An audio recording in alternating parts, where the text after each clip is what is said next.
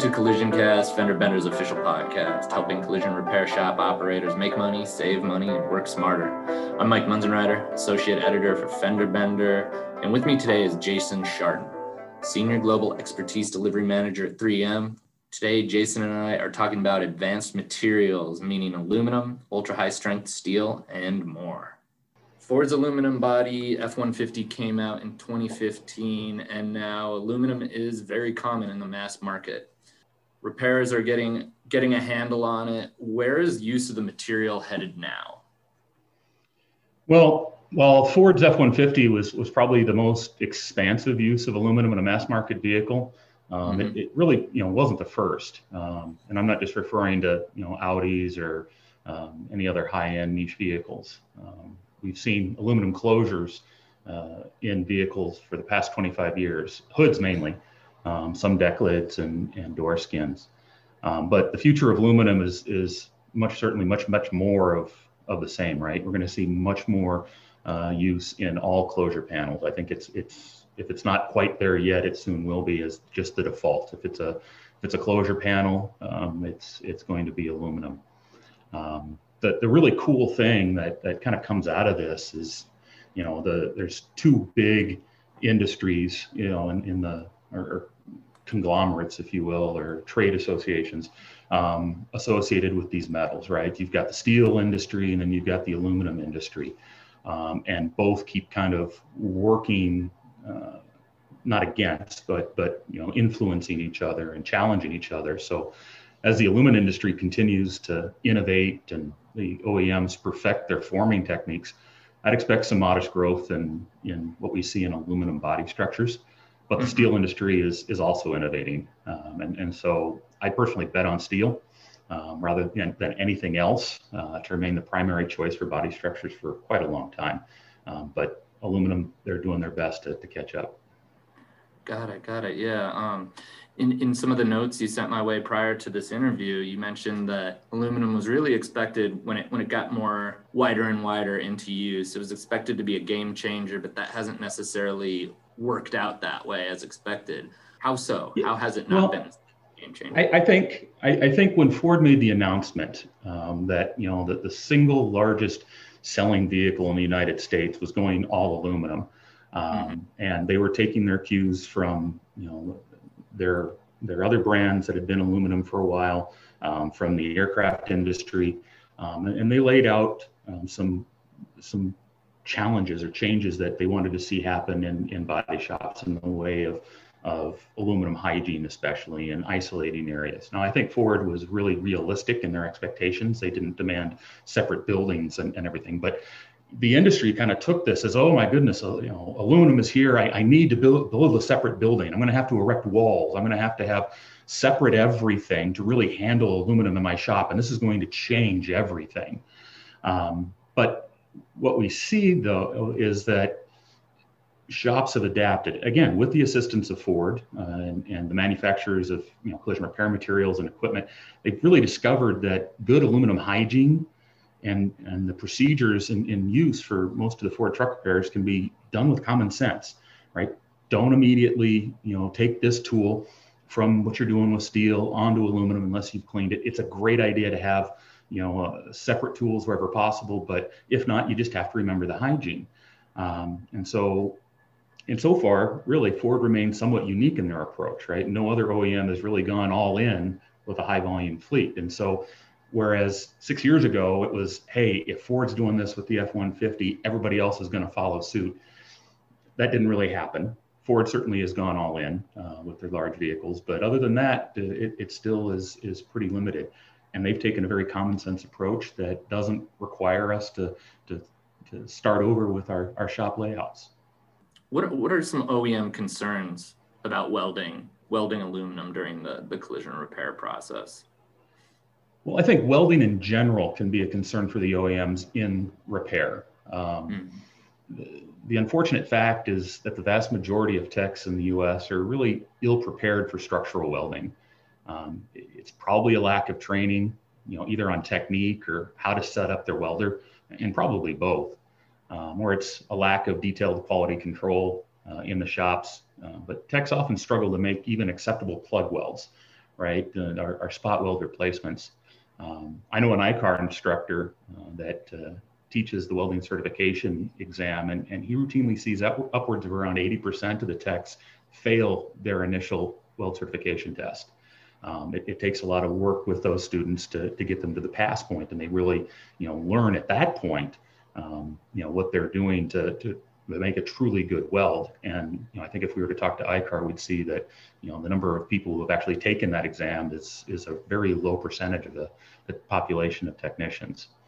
The problem comes in that thinner materials and heat sensitive alloys like ultra high strength steel and aluminum. Aluminum's got a much lower melting point, and it conducts heat very well. So it's hard to get a high heat in one area without heating the entire panel. That makes it very difficult to weld. And it's a larger challenge than just doing a steel plug weld. So anytime that an OEM service engineer can kind of eliminate welding, they're going to jump at that chance, right? Welding has got a lot of variables and a lot of unknowns in our industry. It's really an art, and it offers too much dependence on the skill of an individual welder. It's not a common population, it's down to an individual. But if they can do rivet bonding or some other thing, there's a lot fewer variables in that, even though that can have some challenges as well. You got to use the right rivets and adhesive and rivet gun, but outside of that, it's a lot easier to control. Got it. Yeah. Do you think is it simply the difficulty and just more focus needs to be placed on the training, or is there a general lack of focus on welding that creates those issues? I think what happens is technicians feel like they know how to weld. They're very proud of that fact. And again, I would say a lot of technicians learned how to weld by watching the guy ahead of them. And that tribal knowledge, and the person ahead of them might not have been doing it right. Welding, again, with all these, especially with the new materials, they probably can weld mild steel really pretty well, but beyond that, it gets really hard. And I think, again, from what I've seen, some of the biggest challenges is just being able to see your weld pool and what you're doing, having enough light on the area that you're welding so that through your welder's filter on your helmet, you can still see what you're doing, and not get some porosity or skips or anything in the weld. Most people don't have enough light, and they just don't even know that they're not doing a great job. And unfortunately, destructive testing of weld coupons, which everybody should be doing, probably doesn't happen all that often, so that people aren't even getting that check on the welds that they are doing. Got it. So maybe another complicating factor, ultra high strength steel. You've already mentioned it here and there. Where in the market is that ultra high strength steel gaining traction? Well, it's going to be gaining traction in body structures. But they can go anywhere, right? Here's the cool thing. I mentioned earlier about this competition between the aluminum industry and the steel industry. And they're both really governed by what's possible in the science of metallurgy.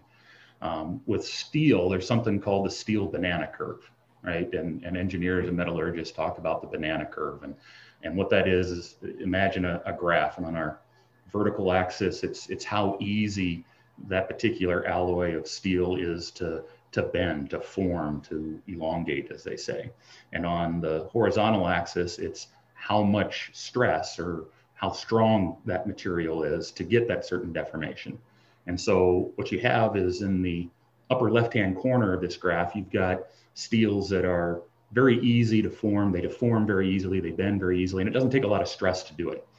And at the other end, in the lower right-hand corner, you've got steels that are very, very strong, but they don't deform very much at all. And that banana curve has really kind of defined what's possible with steel. And there were projections made along that curve, hey, someday we'll get to this point. But now with the challenges that the OEMs have and aluminum coming into the market to challenge steel because they can deliver certain strengths at much lower weights, steel's had to reinvent, and they've done some phenomenally cool things with metallurgy to create steel alloys that are not on the banana curve. They jump off the banana curve, the theoretical limits of steel, and get into areas that, you know what, they're actually fairly easy to form, but are still very strong. And this is all happening with different heat treatments and different alloying elements. But because of all the things they're able to do, these ultra high strength steels are only going to continue to, march down the line and become more and more part of every vehicle. Before we had the body on frame structure, right? And every vehicle had that frame, and that frame was a big, heavy, cast or mild steel piece. And as we go to through the 70s into the 80s, and we get to that monocoque sort of structure, we got away from that. And those panels are the ones that are now becoming ultra high strength steel, because we still need that strength, but we need them to be lighter and lighter. What makes it difficult, though, like I was saying, is it's some of those shapes that get difficult, because those steels don't want to bend and deform and take the shape that the OEMs want to give it during stamping and whatnot. And so that challenges things. So again, flat panels and things that don't have a lot of curvature or creases in it will work out really well, and things that have a lot of topography to it will be a little bit more challenging. So what are the challenges of repairing this ultra high strength steel?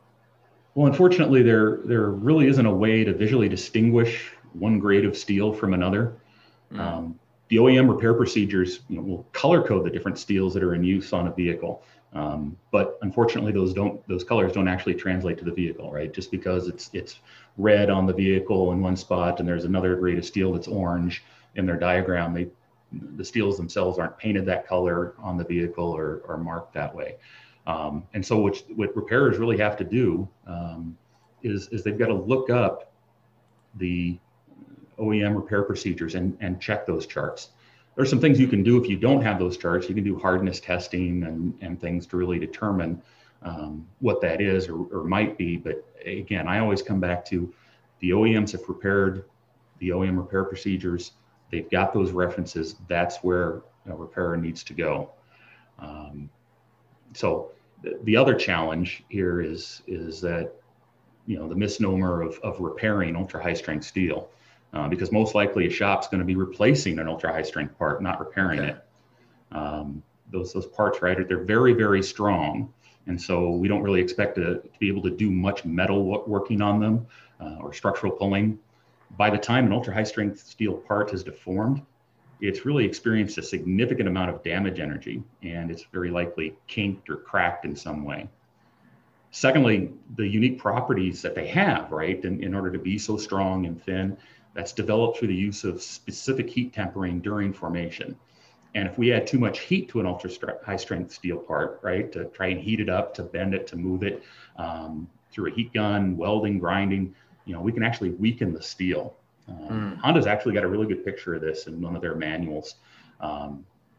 It shows the result of a destructive weld test coupon, right? And on the one side is a piece of ultra high strength steel, 1500 megapascal steel.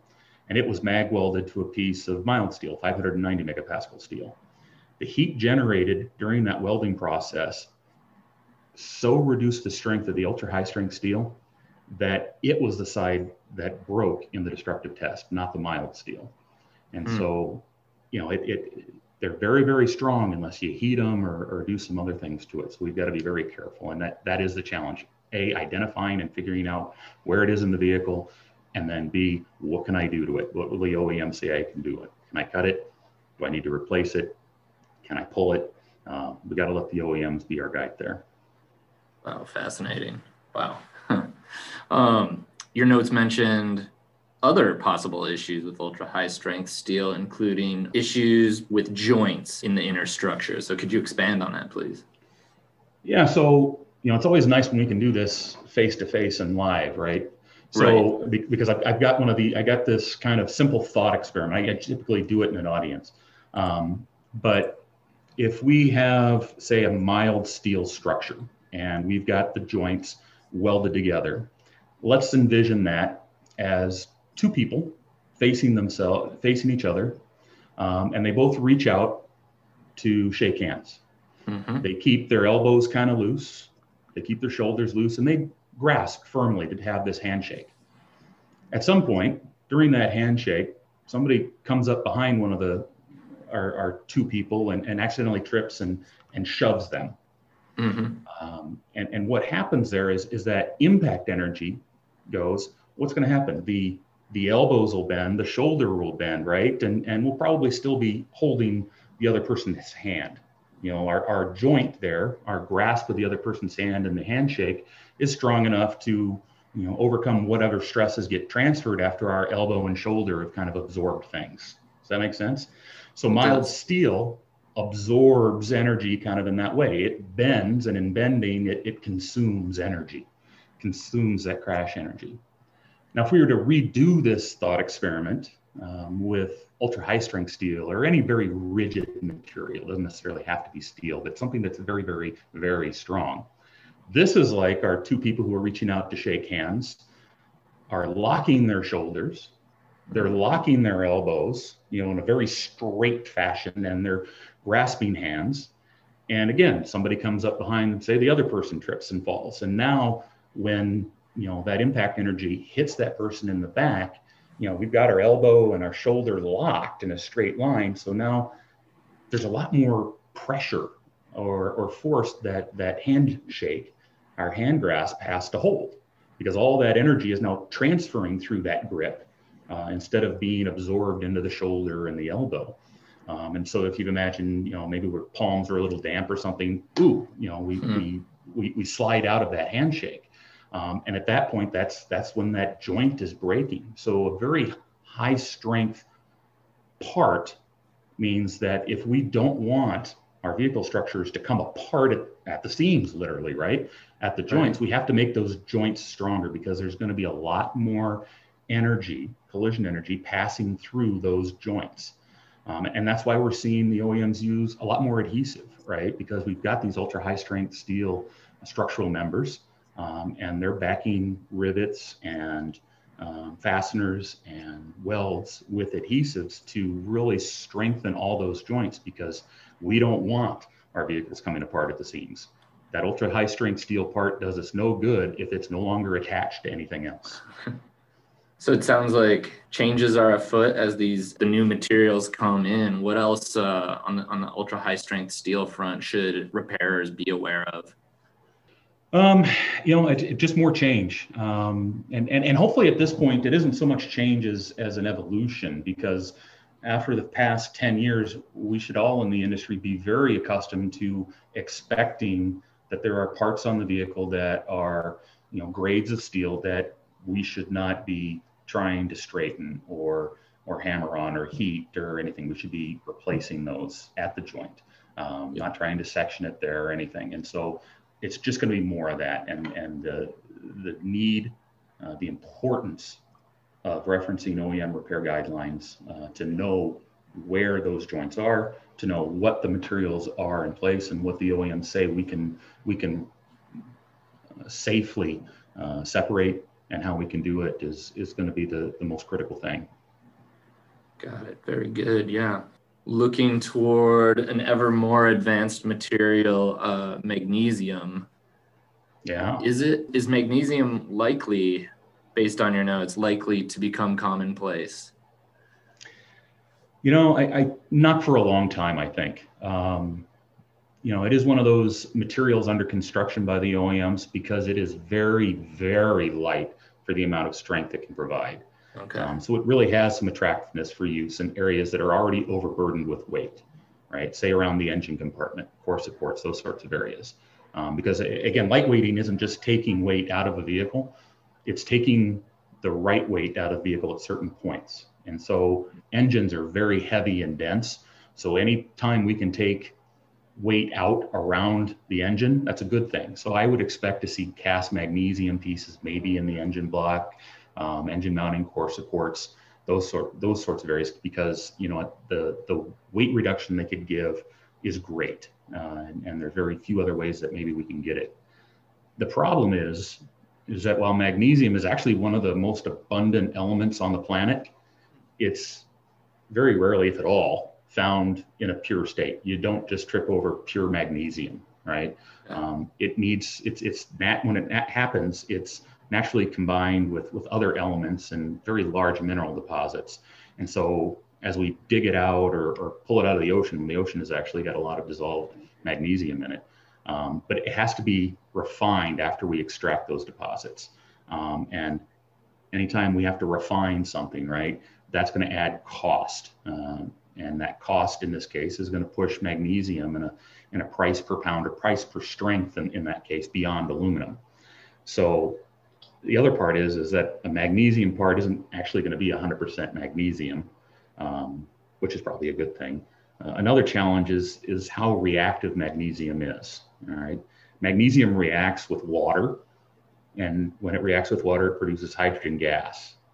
And if magnesium catches fire, it's very hard to put out because it'll continue to burn in a nitrogen environment, a carbon dioxide environment, and underwater. Now, again, these parts aren't going to be 100% magnesium, and the OEMs, as they alloy and take care of that, that the risks and chances of that are very, very low if they haven't been eliminated completely. I don't have information on that, but I think all those extra things that they've got to do, right, to make sure that that isn't something that happens. Nobody wants that on their watch as an OEM design engineer. Again, kind of reduces the attractiveness of it a little bit. Right. That all makes sense. So it is a long way off. Much needs to be refined and figured out. Very good. So wrapping up here, Jason, what other materials should repairers just have on their radar? Maybe even materials that aren't showing up all that frequently in vehicles, but could be on the horizon. Yeah. As I said earlier, I think ultra high strength steels and steels in general will be around for a long, long time. But plastics and reinforced plastic composites, we should keep an eye on what's going on there. As the OEMs get a lot more sophisticated and creative with their manufacturing methods, they will further adopt what they call a multi-material strategy. Right now, everything was steel for so long because we wanted to weld everything together. As we started to introduce aluminum and other things, the OEMs have figured out how to do that in an assembly line fashion, in an automated assembly line production mindset. And now, as we try to get lightweighting to be further and further integrated into design, they know now how to deal with lots of different materials. And so they're going to be using what they consider the best material for each part, not just the most convenient. Yeah. And so as they develop this flexibility, these other things become so much more possible. And plastics and reinforced composites are relatively inexpensive to produce. They can be tailored and engineered in a sense to fit specific shapes, sizes, and strength profiles. And because of that, they can be very, very lightweight for their strength or their function. People are, always hear about carbon fiber, and carbon fiber is an example of a reinforced composite. It's kind of an extreme one, right? But that's kind of down the road. It doesn't have to be carbon fiber. I'm thinking more along the lines of SMC, sheet molded compound, and other like materials that have been used in the commercial vehicle industry for years. We see those Class 8 trucks on the road. Their hoods and a lot of their body panels are, sheet molded compound, and they're really pretty strong and lightweight for what they're doing, because weight is what those trucks are trying to shed. If they can reduce weight, they can haul more and get better gas mileage. So they're very into the whole strength versus weight thing. So I'd keep an eye on what the industry's doing in plastics and composites. Very good. Well, this was super interesting, Jason, and I appreciate you taking the time today. Thank you. No, thank you. It was entertaining, and I look forward to hopefully doing it again sometime. Thanks for joining us today. Once again, I'm Mike Munzenrider with Fender Bender, and this was CollisionCast.